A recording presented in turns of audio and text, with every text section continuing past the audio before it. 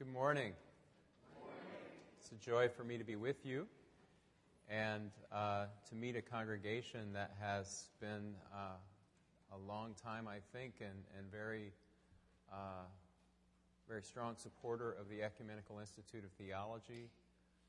You've given us people. You've given us gifts of money. I think you've given us your prayer and encouragement. And so as the Dean of the Ecumenical Institute of Theology, I thank you for that. Your pastor, Jason Poling, has introduced me at about every good restaurant I've ever eaten at in Baltimore. And so I think you see what I'm talking about there. Being new, it's always tricky business whether you're going to find friends or not. And I know I've found friends in Jason and in this congregation.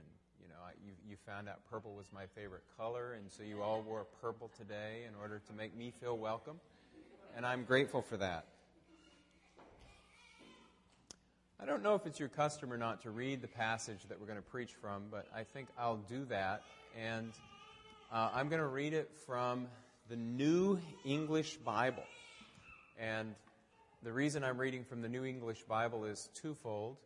One is, having just moved into a new house 8 days ago, I can't find any of my other Bibles.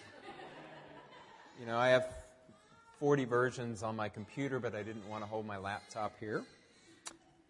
The other reason is I doubt anybody is using this particular translation. And so to hear the text in another translation, I think may give us an opportunity to at least hear it with fresh ears. Hear then the word of the Lord. What follows? Is the law identical with sin? Of course not. But except through the law, I should never have become acquainted with sin.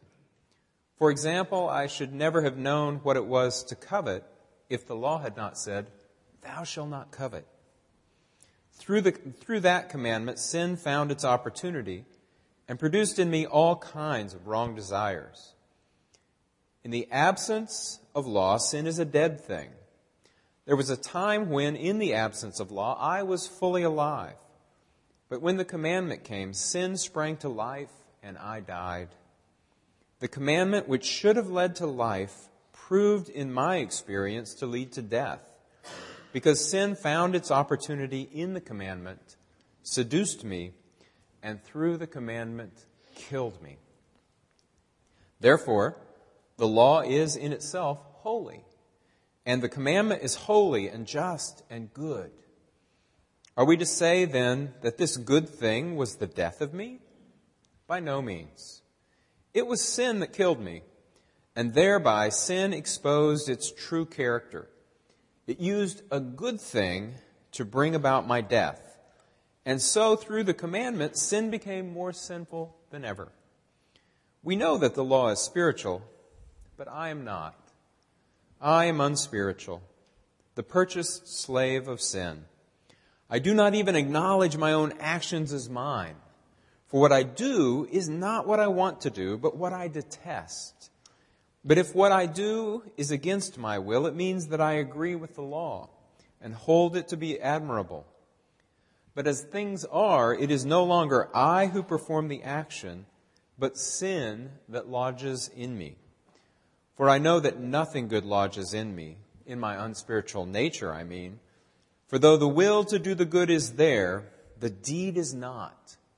The good which I want to do, I fail to do. But what I do is the wrong which is against my will. And if what I do is against my will, clearly it is no longer I who am the agent, but sin that is lodging in me. I discover this principle then, that when I want to do the right, only the wrong is within my reach. In my innermost self, I delight in the law of God, but I perceive that there is in my bodily members a different law, fighting against the law that my reason approves, and making me a prisoner under the law. That is, in my members, the law of sin. Miserable creature that I am, who is there to rescue me out of this body doomed to death? God alone, through Jesus Christ our Lord. Thanks be to God. In a word, then, I myself, subject to God's law as a rational being, am yet in my unspiritual nature a slave to the law of sin. This is the word of the Lord. It's hard to say thanks be to God to that, isn't it? More like wretched, awful, miserable. Well, I want to speak under 4 themes today, 4 points, as we sort of work our way through part of what Paul has to say. I was grateful to notice in the bulletin that the same passage is up next week, Romans 7 to 25, part 3. And Jason will come back and clean up the mess that I'm going to make here this morning from the pulpit. However confused you get today, don't worry, next week Jason will come back and straighten it out. So the first of the 4 things I want to tell you this morning is that Romans 7 is the reason that I'm married. Romans 7, the reason I'm married. Some of you are married. For how many of you could you say clearly Romans 7 is the reason that you're married? All right, clearly you all are not as devoted to your Bibles as you ought to be. Actually, it has nothing to do with the content of Romans 7 per se. But in 1983, I was a sophomore in college and I took a January intensive in the book of Romans. And we had to write an exegetical paper at the end of the semester. And as it turned out, I would do in that my sophomore year in college and my junior year in college and all 4 years of seminary and most of my years in PhD program, I procrastinated on the paper that I needed to write for that class.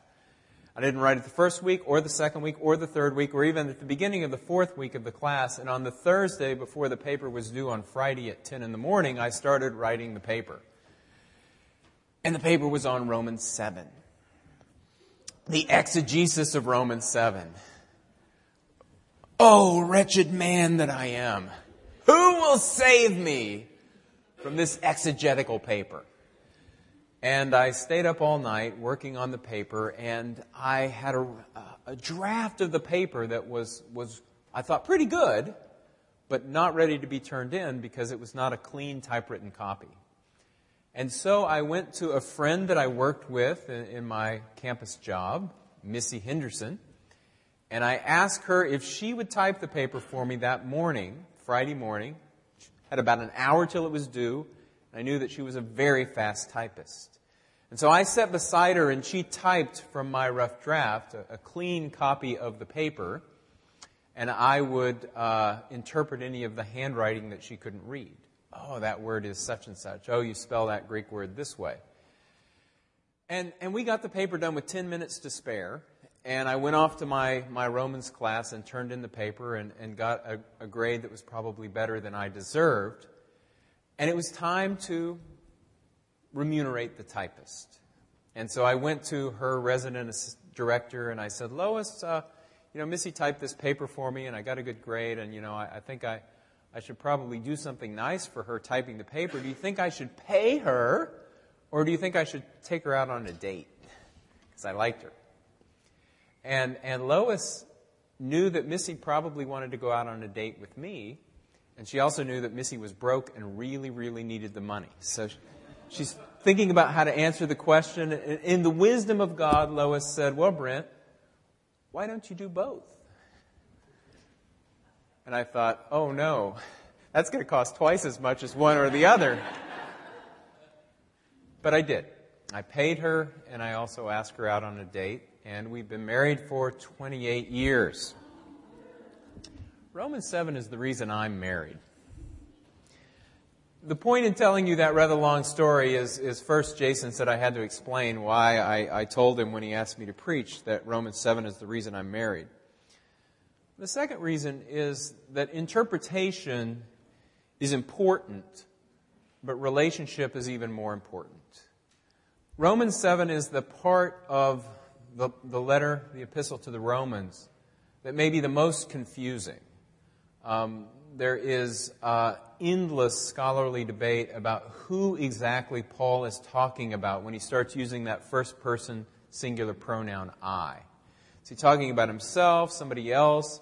And if he is talking about himself or someone else, is he talking about them now in the present, after they've been brought into saving relationship with Jesus Christ? Is he talking about them before that, as they come up to that point of being redeemed by Christ? The interpretation of that goes on and on and on, and it's exceedingly tricky. Jason asked me ahead of time, now what's your take on the I in Romans 7, Brent? And I said, well, is this a Tuesday or a Wednesday? Because it depends on which day of the week it is and what side of the bed I wake up on and whether the sun is shining or not, exactly what interpretation I bring to this passage. But the deeper point, and the point that's not tricky, not confusing, not debatable, is that Romans 7, like the rest of the epistle, is not trying to give us a riddle to solve or a difficult interpretation to prove that we're smart enough to figure out. But it's trying to draw us deeper into the gospel of God, the theme that Paul announced in Romans 1. It's trying to draw us deeper into union with Christ, deeper into life in the Holy Spirit. So figuring out who the I is in Romans chapter 7 is not the key that unlocks Romans 7. Who is it? Well, I'll give you a couple of answers in a moment. But the key thing to answer here is, with whom is Paul trying to draw us into relationship? The answer is, Paul is affirming our relationship with God and seeking to draw us deeper into that relationship. So interpretation is important, but relationship is even more important. And the relationship that matters here doesn't show up until the very end of Romans 7 and the first verse of Romans 8. The relationship that matters is our relationship with the triune God, the Father of Jesus Christ, and the giver of the Holy Spirit, with this triune God who is one. So Romans 7 is the reason I'm married, and it reminds us that interpretation is important, but relationship is what really matters. Second theme is that I am not the star of the Romans 7 show. I am not the star of the Romans 7 show. You are not the star of the Romans 7 show. The star of the Romans 7 show is sin. Okay, might be better to say that sin isn't quite the star as much as the villain of the Romans 7 show. And sin is a massive villain in this passage. If you want a hero, if you want the real star of the show, that doesn't quite show up really until the very end of Romans 7 and on into Romans 8. And that will be Jesus Christ and the Holy Spirit. Now, the word I and its correlates, me and my, show up again and again and again in the verses that we read. And it can feel like, somebody's already counting them, right? And if you count, you're going to need more than 10 fingers. I, me, my show up again and again and again. Almost as many times, but with greater significance, the word sin shows up. My point is that Paul's focus here is not on this I, who says, I am unspiritual, I do the things that I don't want to do. In my inner person, I agree with the law, but in my outer behavior, I disagree. His point is not that I as much as what has caught the eye and trapped the eye and distorted the eye, and that is sin. Sin is the villain. Sin is the subject of the worst sentences here. Sin is the agent of the worst actions in the story that Paul is telling here. When we all stand before the judge at the end of history, sin will be charged and sentenced as the mastermind of the crime that has been perpetrated on humankind. We could be sentenced as accomplices, but sin is the mastermind. The good that I want to do, I fail to do. It was sin that killed me. it was sin that killed me, and thereby sin exposed its true character. Sin became more sinful than ever. Or if you back up to verse 11, the commandment which should have led to life proved in my experience to lead to death. Why? Because sin found its opportunity in the commandment, seduced me, and through the commandment killed me. Sin is doing the dirty work in this passage. So, a few weeks ago, I sat with at least some of you, I think, in a theater not far from here, and we watched The Hobbit, The Unexpected Journey. Who was there? All right.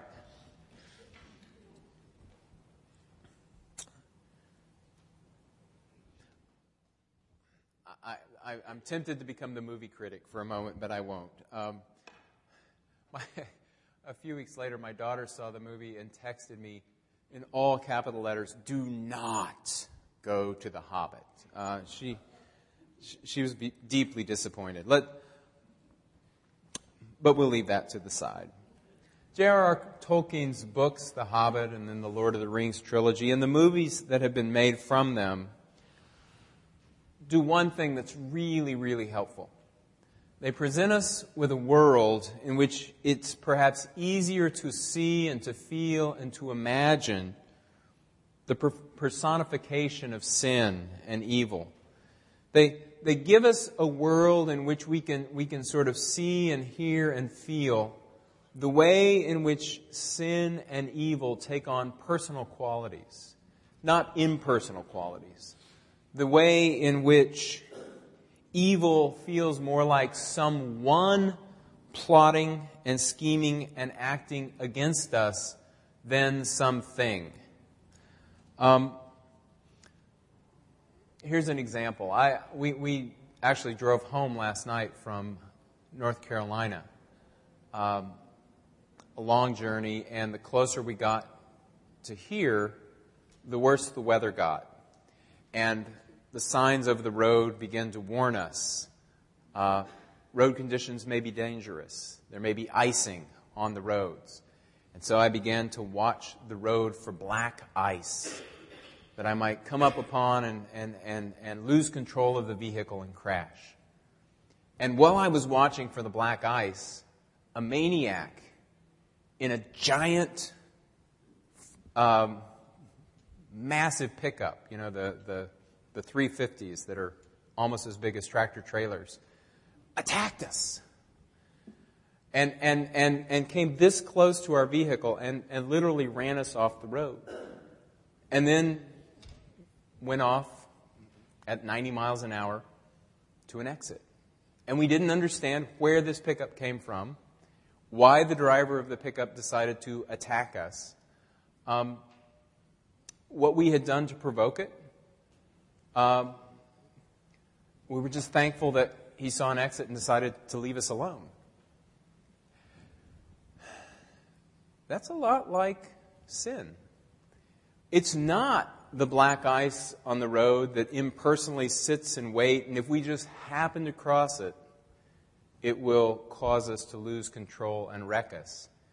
It's a lot more like a maniac driving 90 miles an hour in a Hummer that comes after us. It has a personal quality that will find us wherever we are, whether we're driving too fast already or very sedately observing the speed limit. And it will come along and plot our ruin, our doom. Paul, like the rest of the New Testament, like most of the Bible, sees our fight against spiritual forces that are acting against us in very personal ways. As Paul says in Ephesians, our fight is not against human beings, it's against the rulers, the authorities, the powers of this dark world, against spiritual forces of evil in their heavenly places. And here, Paul says, sin has hatched a plot to use the law to do us in. Sin has hatched a plot to use the law to do us in. And we step back and we say, wait a minute, I thought the law was a good thing. I thought the Torah was God's way of life and blessing. Which brings me to the third point. Good advice kills. Good advice kills. How many of you love to take good advice? Nobody, right? How many of you have children that if you give them good advice, they will immediately go and do the opposite of what you've told them to do? Okay, I see there are two honest people in here. The rest of you are either childless or not willing to admit the truth, right? You tell your kid to do one thing, and what's your kid do? Almost certainly the other thing. Good advice kills. Now, I admit that advice is the wrong term to use for the law, to use for the commandments, to use for the Torah. Maybe the worst possible term. After all, think about Israel standing before Mount Sinai, waiting for God to give the covenant law, the 10 Commandments, right? Israel spent 3 days getting ready to hear this. God finally speaks, and God says, I've got 9 or 10 good pieces of advice for you. And here they are. Is that how it goes? We don't call them the 10 good advices. We call them the 10 Commandments. And we call them commandments because they're authoritative, they're authorized, they're authored by the one who authored creation itself. If anybody knows how we should live, it's God. And if God decides to share with us how we should live, then to call it advice would seem to be a little bit underwhelming. But in another sense, advice is precisely what the Torah is, precisely what the covenant law is that God gives. It's wisdom. Wisdom that outlines precisely the good life, the way of flourishing, the way of living well and healthily with God and with neighbor. I mean, watch this. Do you want a safe city? Well, don't murder people, right? If you want a safe city, don't murder is pretty good advice. Do you want a healthy economy? Stop stealing. They go together. Do you want strong families? Healthy marriages? No more adultery. Do you want a fair judicial system? Then don't perjure yourself and bear false witness in court. It's good advice, right? In fact, it's obvious. It makes sense. And in that sense, the Torah that God lays out is precisely God, the author of life's advice on how to live well. But Paul says that in a fallen world like ours, in a world where sin is like a roaring lion roaming around seeking to destroy us, in that kind of world, good advice can kill us. Good advice can become the occasion of our undoing and our dying rather than our living and our thriving. Yes, Paul says, the Torah, the law, the commandments are good and holy and just. They're not bad. They're good and holy and just. But sin uses the commandments, the Torah, the law. Sin colonizes them. Sin enlists them as an accessory after the fact, an indicted co-conspirator in this case, and takes what is holy and good and just and allows it to become the place where we experience rebellion and lawlessness and undergo death, where we come to know sin in the biblical sense, not simply as an idea in our head, but as an experiential reality that we are undergoing. So what is Paul's great example of all of this? Which of all the 10 Commandments, which of all the law or the Torah does Paul choose to focus on in order to show us how the law, this good advice, because of sin's scheming, gets drawn into our destruction. Which commandment does he pick? Clearly, honor your father and mother, right? It's right there in the text. Remember the Sabbath day to keep it holy? How about one of the really big ones right up front? You shall have no other gods before me. Don't commit idolatry. Idolatry was the besetting sin of Israel, right? Every time God turns around, Israel's running after idols. So surely that's going to be the one that Paul picks to focus on. But he doesn't. Where does he go? Don't covet. The very end of the list of commandments. Depending on what tradition you're a part of, it's either the 10th commandment or there are actually two don't covet commands, and you've got the 9th and the 10th. So do you all think it's the 10th or the 9th and the 10th? You think it's the 10th, don't you? Okay, this proves that you're neither Lutheran nor Catholic. You're in the Reformed tradition, which is good. The 10th commandment. I remember growing up, people would come to church and in the most pious and holy way, they would say, I covet your prayers. And I think, are we allowed to do that? The 10th commandment says don't covet. I mean, does it mean don't covet anything? Or does it mean you can only covet the right things? And so I thought that was a way that we were trying, in our holiness tradition, to be a little edgy. To say, I'm so holy that I can safely covet, even though we're not supposed to. Because I covet your prayers. Well, it turned out that we were kind of onto the right thing, because the word that we translate here, covet, actually can be used in a positive sense for positive things that we really ought to desire. What it's really pointing at is desire.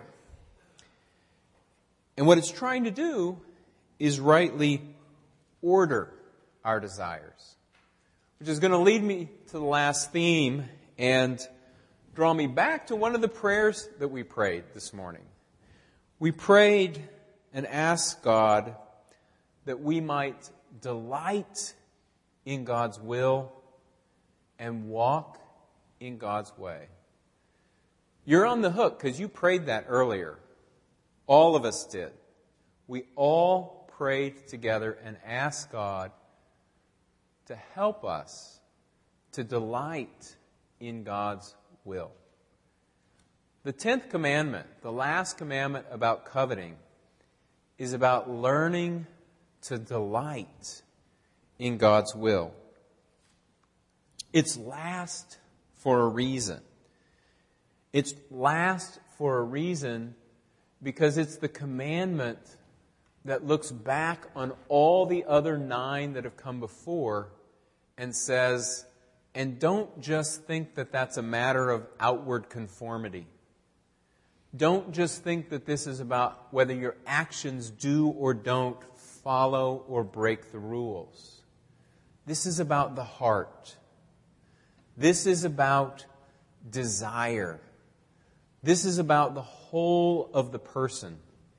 And whether the whole person wants what God wants, loves what God loves, receives gratefully what gives. It's about whether you as a whole person can delight in the will of God, or whether you are pushing back against it, resisting it, refusing it, chafing at God's will and way with the world. So the 4th theme is, I want more. I want more. Don't you? So today, I know this is going to come as a surprise to all you people in your purple jerseys. Today is Super Bowl Sunday. And as we all know, for most people in the United States, the most exciting thing about the Super Bowl is the commercials.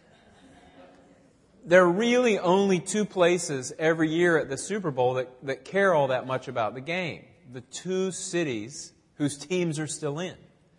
So today, Baltimore and San Francisco care about the Super Bowl. The rest of America will probably be turning in for the commercials that have paid up to $4 million for a 30-second spot. We could do some serious ministry with $4 million, couldn't we? The Ecumenical Institute of Theology could really do some good theologizing with $4 million. And we could do it for longer than 30 seconds. We could give like a week of theologizing for 30 seconds. I mean for $4 million. For $1 million, I'll theologize you for a year. But instead, we'll tune in today and we'll get actually 30 seconds of theology at $4 million a pop. One of the commercials that's been running is I'm a connoisseur of commercials because they are in some ways where some of the blatant theology of our culture gets done. One of the ones that we've been watching for over a year that my wife hates with a passion is the soda ads that have the kind of the young guy that every time somebody gives him something he says, "And?" Right? "And?" And so he gets the great job and the stock options, right? He gets the great clothing and the sexual liaison with the saleswoman. It's just one thing after another. And?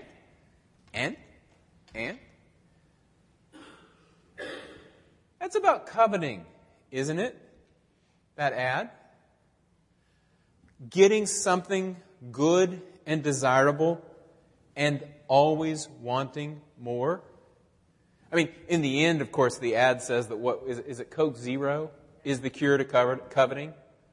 Coke Zero, the cure to coveting. Thanks be to God. Who can save me from this wretched situation that I'm in, Paul cries out. 2,000 years later, Coke Zero can save you. It's an ad about coveting. And I want more.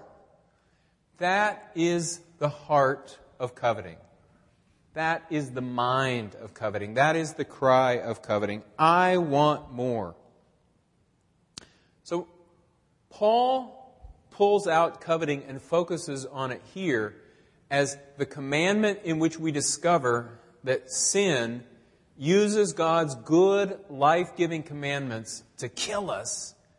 He focuses on coveting first because coveting is the last one in the list for a reason. It shows us that our disobedience begins in the heart.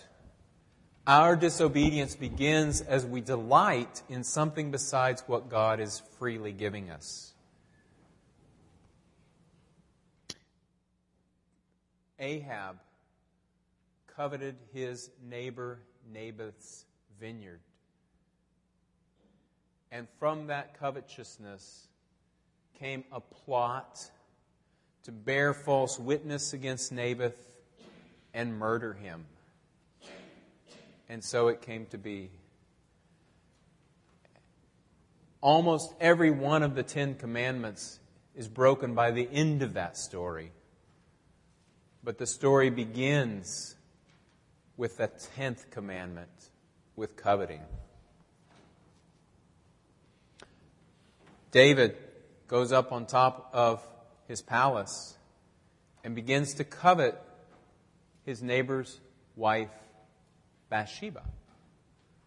And by the end of the story, David has murdered his neighbor Uriah and committed adultery with Bathsheba and broken most of the other commandments too. But again, the story that ends with breaking all the commandments and with the seeds of division and destruction that will finally separate Israel and destroy David's family.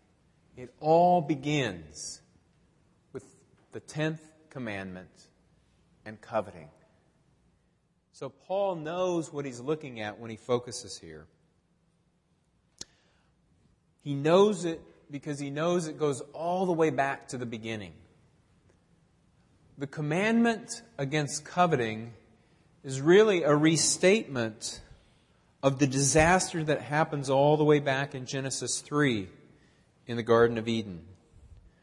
When the serpent, this personification of sin that's more crafty than all the other wild creatures, comes to Adam and Eve and recognizes that they have been given a Torah.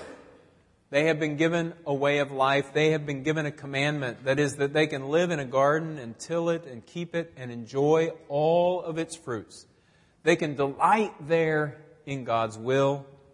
They can walk there in God's way. And in that garden, there is one prohibition. One prohibition. And what is it?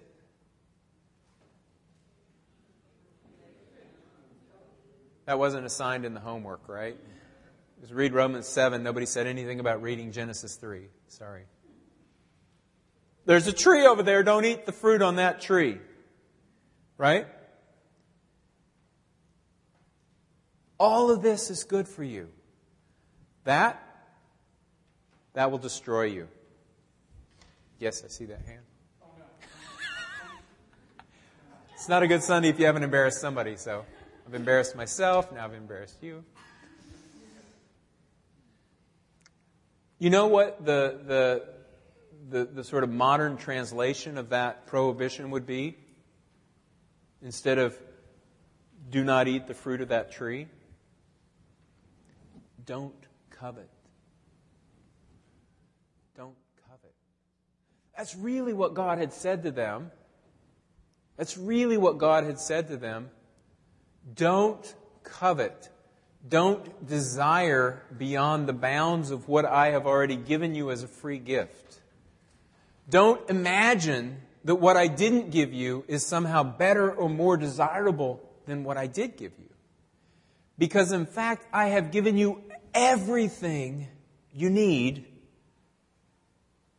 to flourish, to live a life of abundance. I've given you everything you need to be happy, to live in delight. Don't covet what I haven't given you, because it won't make you happy. It will destroy you. That first story is a story about coveting. It's a story that reminds us that desire is a good thing. That it's good to desire. I can covet your prayers because it's good to desire your prayers. Coveting is that place where desire turns toward objects that we ought not to want, either because they belong to others and we already have what we need, or because that desire is our fundamental mistrust that God is giving us what we need to be happy. Don't covet, God says. And the serpent says, why shouldn't you covet? God is trying to hold back what's really good and desirable and what you really want. God knows that if you actually eat that fruit, you'll be better than you are now. Have more than you have now. Be happier than you are now. Don't trust God for your happiness. Don't trust God to be your happiness. Desire to find your happiness there, apart from God, apart from God's will, apart from the gifts that God is giving you. So when Paul says, I wouldn't have known sin if it hadn't been for the commandment, you shouldn't covet, do not covet, Paul is simply reminding us of this story in which people know sin not as an idea, but as an actual lived reality, precisely because in the occasion of the giving of the commandment, which is good advice, the best advice, sin comes in and uses the commandment to destroy us, to lead us astray, and to kill us. God creates us as a people who want more, and that's a good thing. Augustine says, "You've made us for yourself, O God, and our hearts are restless until they find their rest in Thee." That restless heart is this desire we have, an insatiable desire that's finally for God and all the good things in God. And God can finally be our true satisfaction. But sin creeps in and invites us to seek and desire other satisfactions than God. To say, I want more, and mean by that, not you, God. I want more, when our prayer should be, I want God. You ever sung the song, Give Me Jesus? Give me Jesus, oh. And I don't know how it goes after that, but that's the point, isn't it? Jesus is what we desire. Jesus is what we want. But sin came in and used that command against coveting, which in its positive form is to say God can finally fulfill your desires. And it used that command to lead us astray and kill us. Which brings us to Paul's cry at the end, who can rescue me? Who can rescue me from this pit into which I've fallen, from this slavery which has captured me? Who can rescue me from the death that has afflicted me? And his answer is the same answer that the story began with. The one that we were created to desire all along. God in Jesus Christ. Paul's answer at the end of Romans 8, who can rescue me? God alone, through Jesus Christ. And then chapter 8, verse 1, in the life-giving Spirit. Here at the end of Romans 7, Paul draws us back to the logic of Romans 5. You've done Romans 5, right? At this rate, I imagine it was like 4 years ago. You were in Romans 5? In Romans 5, Paul contrasted Adam's trespass with God's gift. Adam's coveting with God's satisfying. Sin increasing, but grace abounding. Do you want more? You can have it, Paul was saying in Romans 5 and is still saying in Romans 7 and 8. If you want more, you can have more. You can't have more sin. You can't have more alienation. You can't have more misery. You can't have more death. But if you really want more, Paul says, you can have abounding grace. You can have overflowing love. You can have an infinite, life-giving Spirit offered to you in Jesus Christ our Lord. To want more is to be who we were created to be human, to be Adam's son and Eve's daughter. I want more. But when I say I want more, it means I want Jesus. Jesus, who is the answer to that insatiable desire, the deepest satisfaction of my life and yours. The heart wants what the heart wants, as the saying goes in pop culture. But what the heart truly wants is more and more of God. So, Romans 7 may not be the reason you're married, but relationship is the most important thing. The villain of Romans 7 is sin, but the hero is Jesus Christ. Good advice kills if you think it can save you. But don't covet is finally the advice that Jesus is what you truly want. So let us all say together, I want more. Give me Jesus. And that wasn't rhetorical. I want more. Give me Jesus. I want Jesus. Thanks be to God.